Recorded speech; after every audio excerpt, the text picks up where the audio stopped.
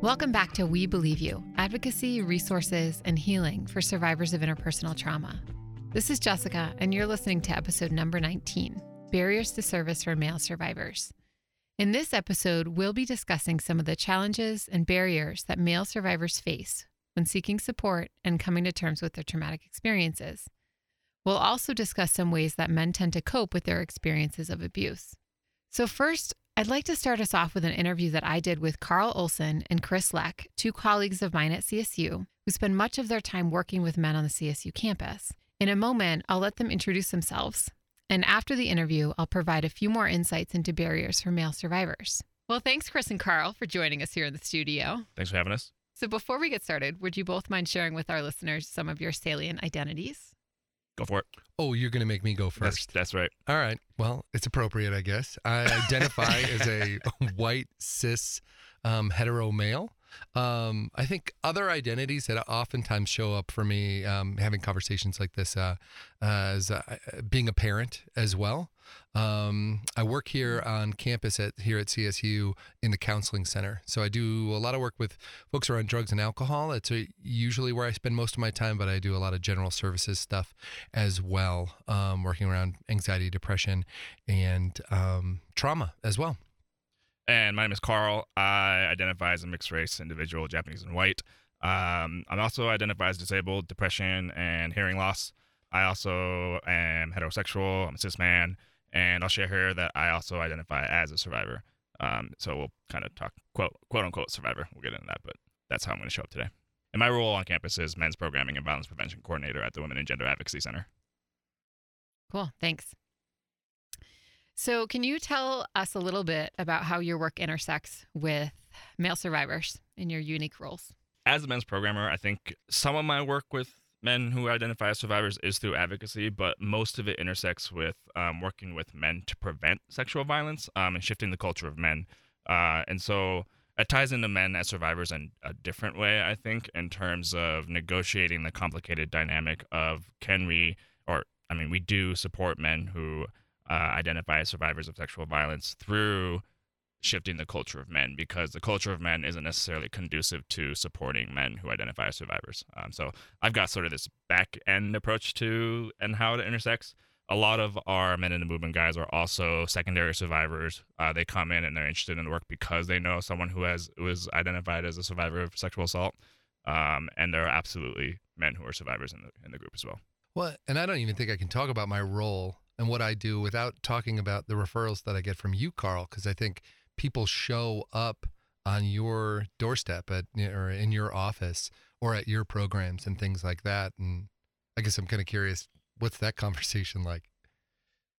So I think one of the most important factors to think about, like the reason why I give so many referrals to you is, one, I trust you as a counselor for them, but two, we have created an environment that absolutely sort of bucks the traditional notions of masculinity enough so that survivors in the group come forward.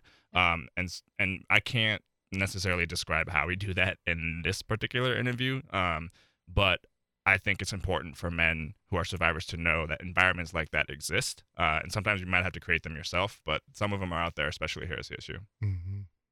How does your role intersect? I think for my role, working as a counselor in the counseling center, I get referrals from a lot of different places. I get referrals specifically from you and the other people at the Women and Gender Advocacy Center, sending folks who have identified themselves as victims or survivors. But I also do enough presentations or enough talks around campus and stuff like that I either get somebody coming up to me after a presentation or an email after a presentation of, hey, can I talk to you? Or can my partner talk to you? Can my brother talk to you?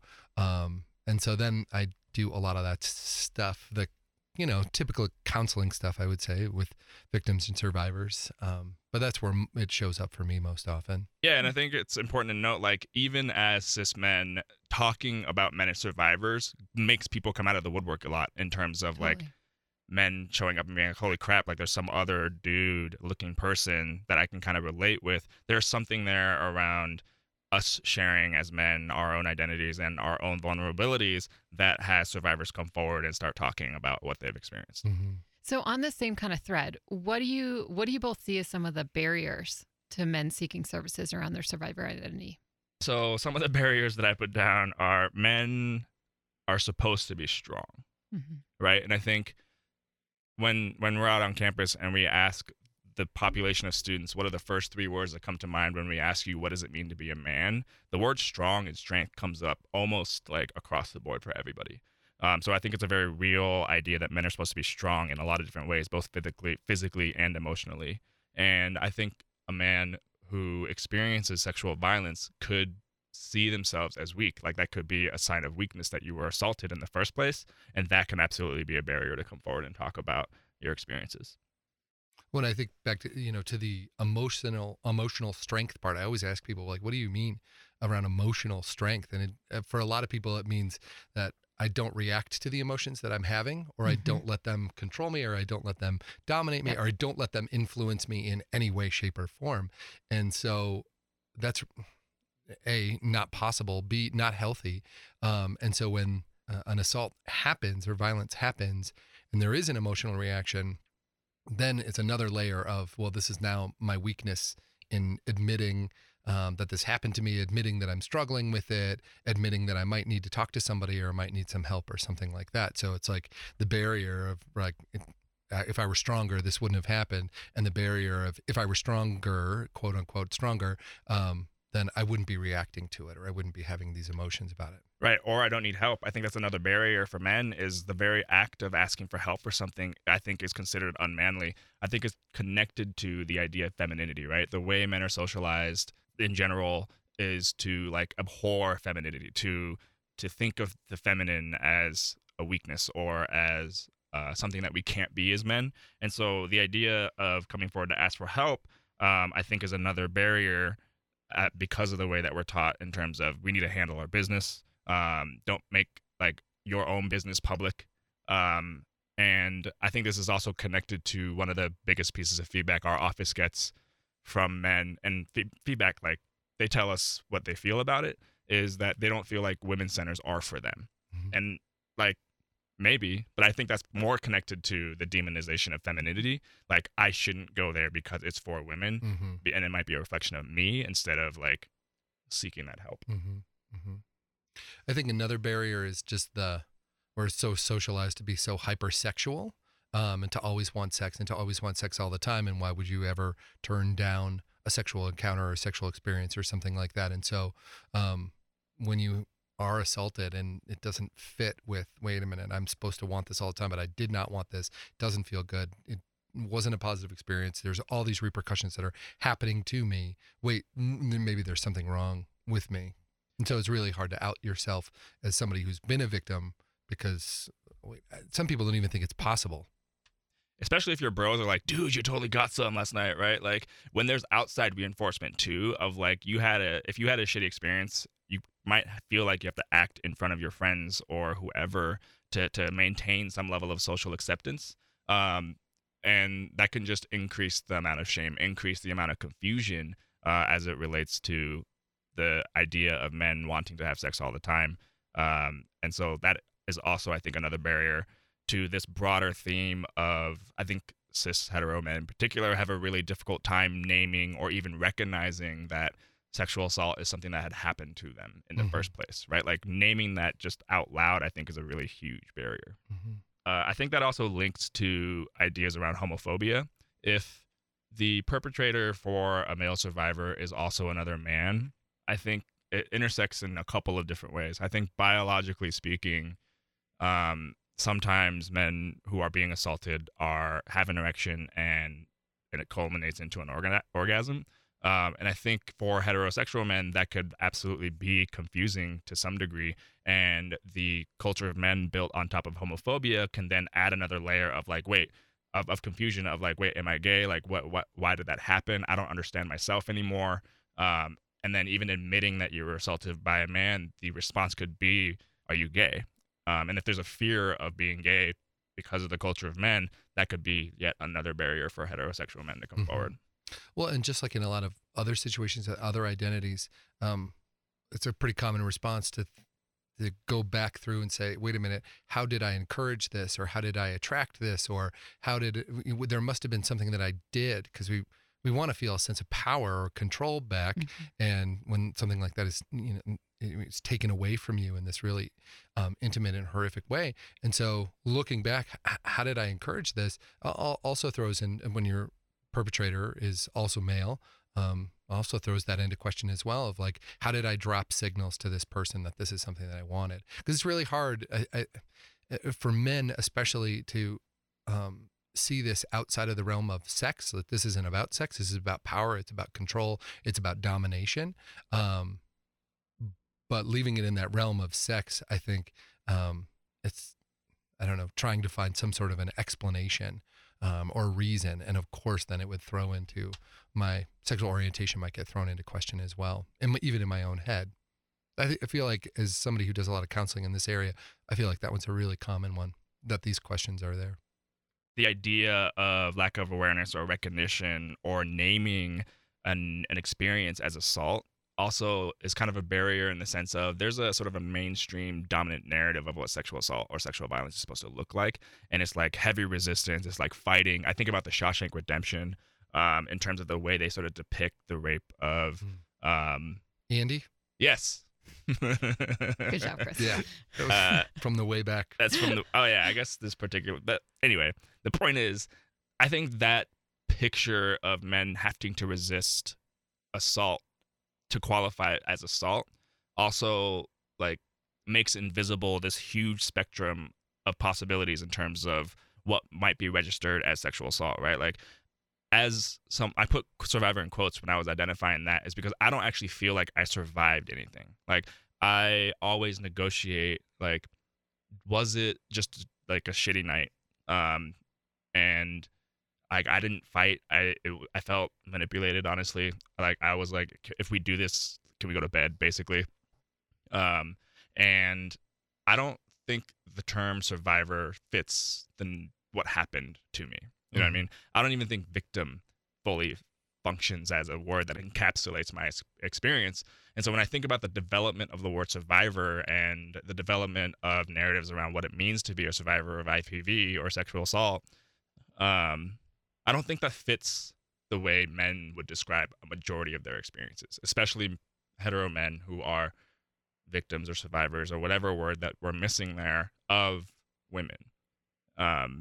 And I think the naming part of our experience is a huge silence amongst survivors that we have to start initiating the conversation amongst ourselves in order to sort of develop how are we going to name our experiences as men who experience things around sex that would fit the definition of sexual assault or rape, but the word victim and survivors to name it or to identify ourselves as doesn't fit at all. Mm-hmm. I feel like you might have touched upon this a little bit already, but what do you see as some of the things that male survivors will do to cope with their experiences? Like, what are the things they present with, and how are they coping with their experiences? They can be positive or negative.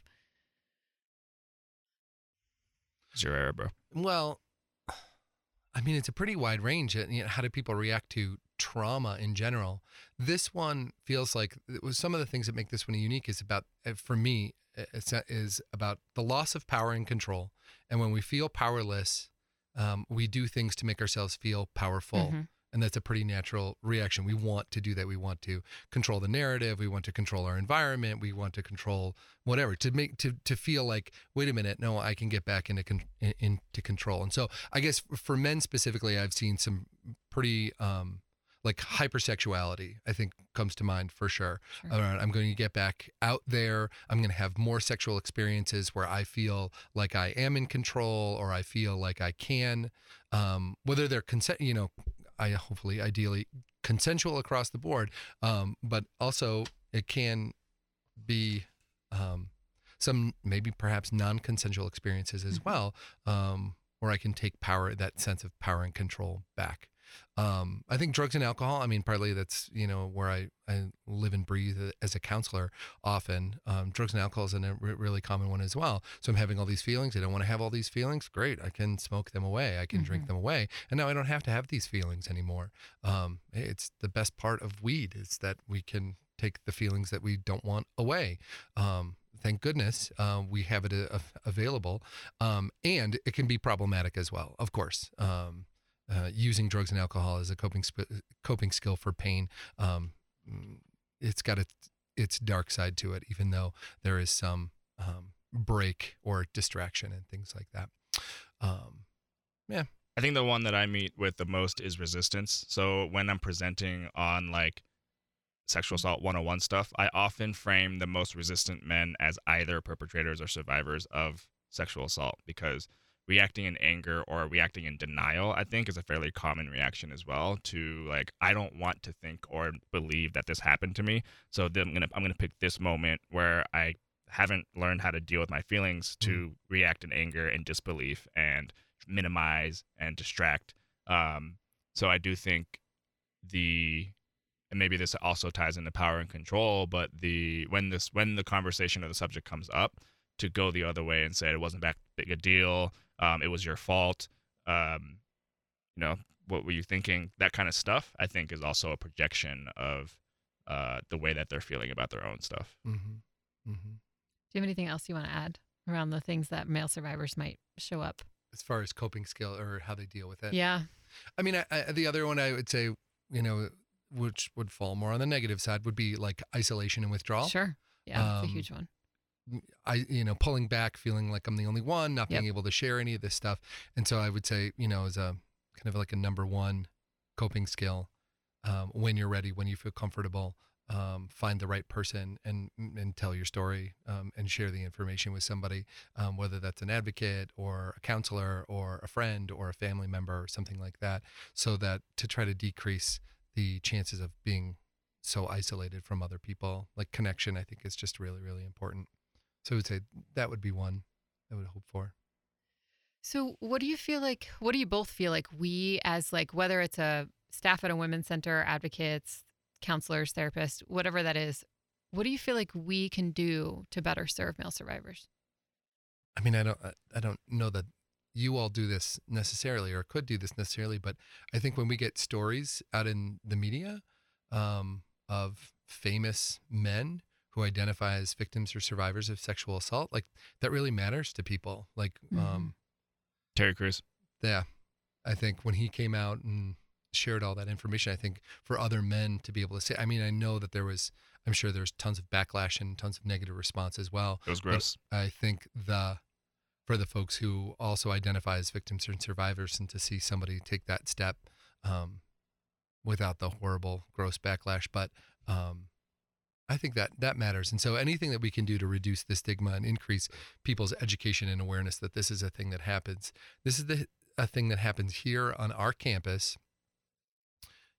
every semester, let alone every month or every week, where there is a man who is assaulted by another man or another woman is assaulted. And that's a real thing that happens to people. And the repercussions are also really real and powerful. If we could have more conversation where that was something that was just more out on the surface, I think it would really help a lot of other men feel like they had a place to go or they could have a place to talk. Yeah, I don't actually know if there's necessarily a solution to removing the barriers, because it feels like it's really up to men to start melting those barriers a little bit too, right? And again, this is where it gets tricky around it sounding victim blamey. Like I'm kind of basically saying it's your fault for not coming in or your fault for letting those barriers get to you. I think the best way is to like notice or try to notice when behavior shifts and then caring for that person. And maybe specifically other like men caring for that person. And that can be tough because we're taught not to care about other people and empathize and recognize when behavior shifts in weird ways. But like asking someone like, what's going on with you? Like, are you okay? What happened? In a one-on-one setting, because groups of men can be brutal. But for like centers or advocates, I feel like the one-on-one stuff shouldn't necessarily change. And I'm sure there's differences and nuances in there that we didn't brainstorm or prepare for. But for the most part, like validating someone's experience is so powerful for that person of like, yeah, man, like that sounds like it sucked. Like, do you want to keep talking about it? Or, that's wrong and that shouldn't have happened to you. Is there something that we want to do moving forward, or like whatever, right? So I think just using the same acronym skills that you would for any other survivors, because that, some of these things, some of these barriers that we named around men supposed to be strong, men supposed to want sex, like no one escapes those beliefs necessarily, right? So believing men when they say what they experienced felt wrong, it's elementary, but sometimes we can forget that about men. I just so love, Carl, what you said about how men looking out for other men and approaching them in a one-on-one situation, right? Where of like, hey, you notice a behavior change or you notice a demeanor change in a friend or a colleague of yours. And it's just like checking in with the person. And I think we as women do that and it comes a little bit more naturally, or we're taught to do that. And it's just something that we do, but we don't often see that amongst men. And I just love that you made that point here.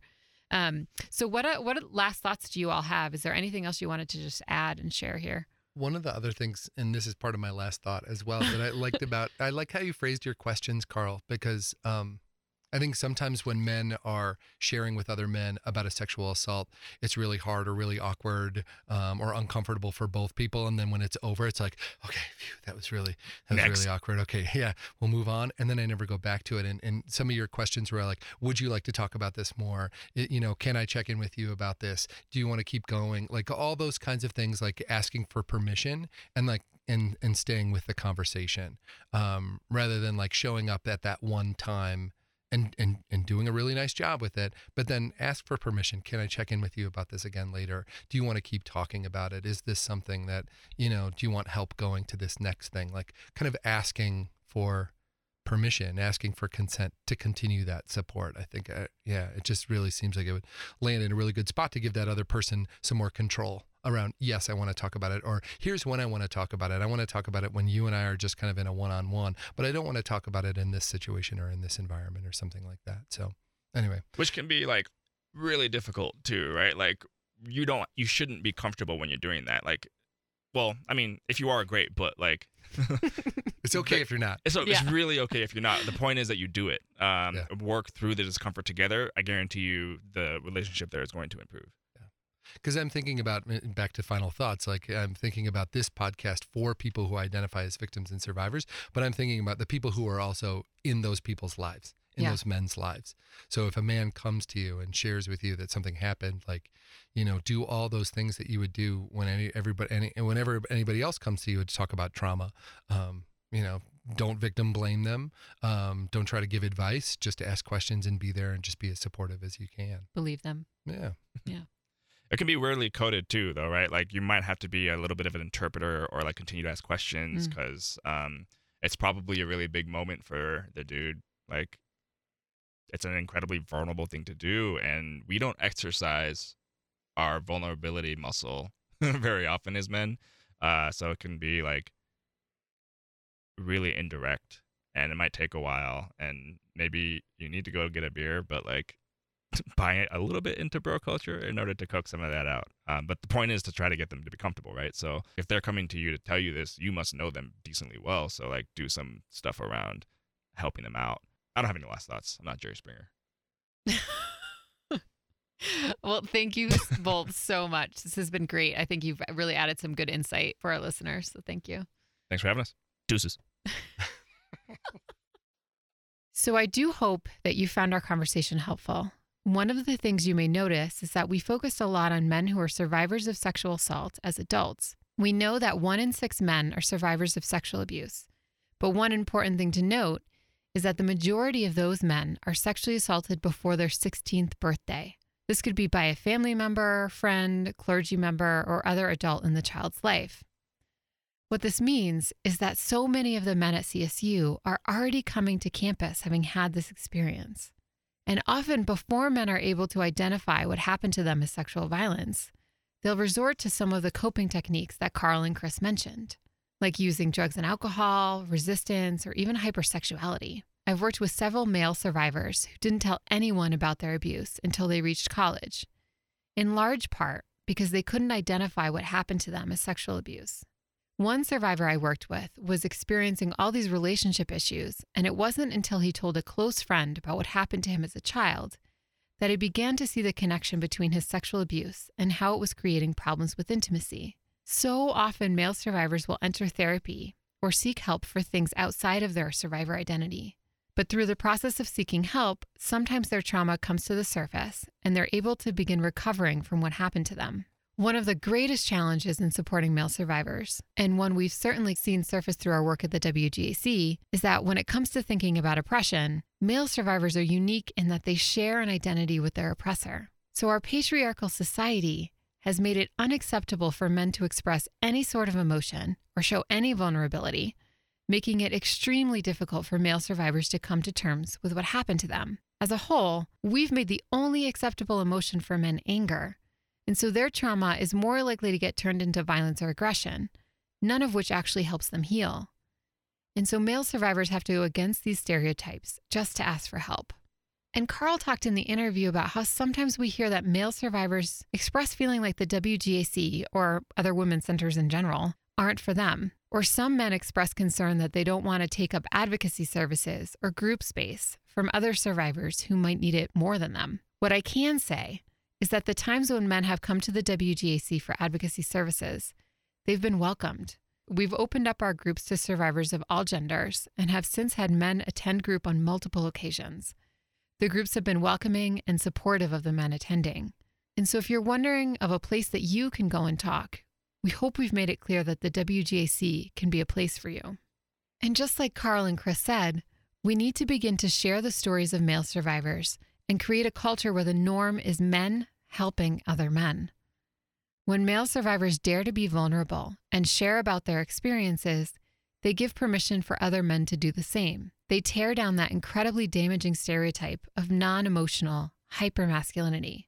Carl talked a bit about the work that he does with men in the movement at CSU, and this can be a great space if you're looking to explore masculinity and work to bring about positive societal change. Carl and Chris also did a really good job talking about how you can support a male friend who is a survivor. But the one thing I'd like to add here is that maybe it's not a friend, but a child or a family member who discloses to you. Understanding how sexual abuse can impact male survivors is important.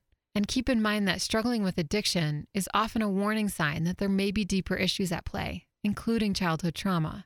You'll want to approach male survivors with the same compassion and love you would any survivor.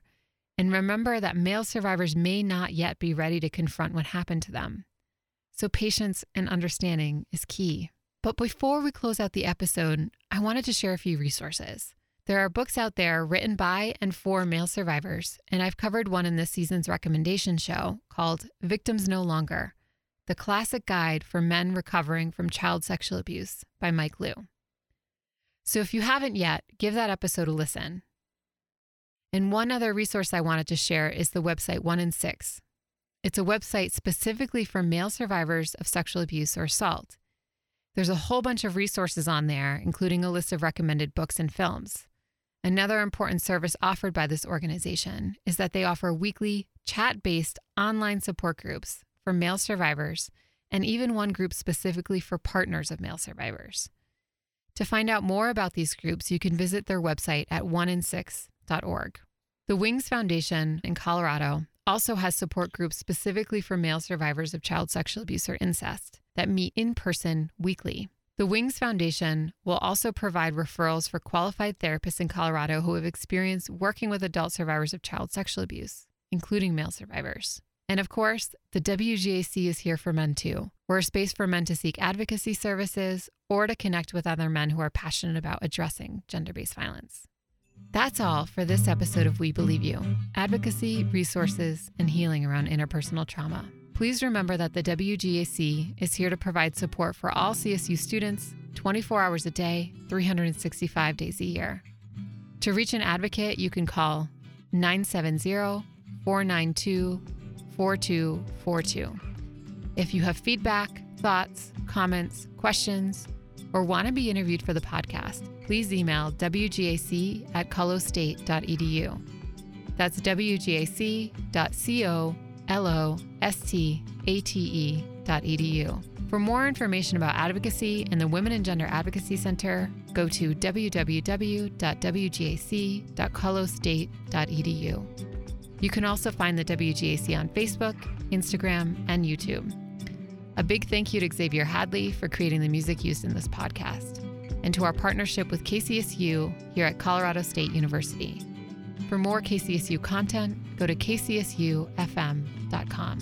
Thank you so much for listening.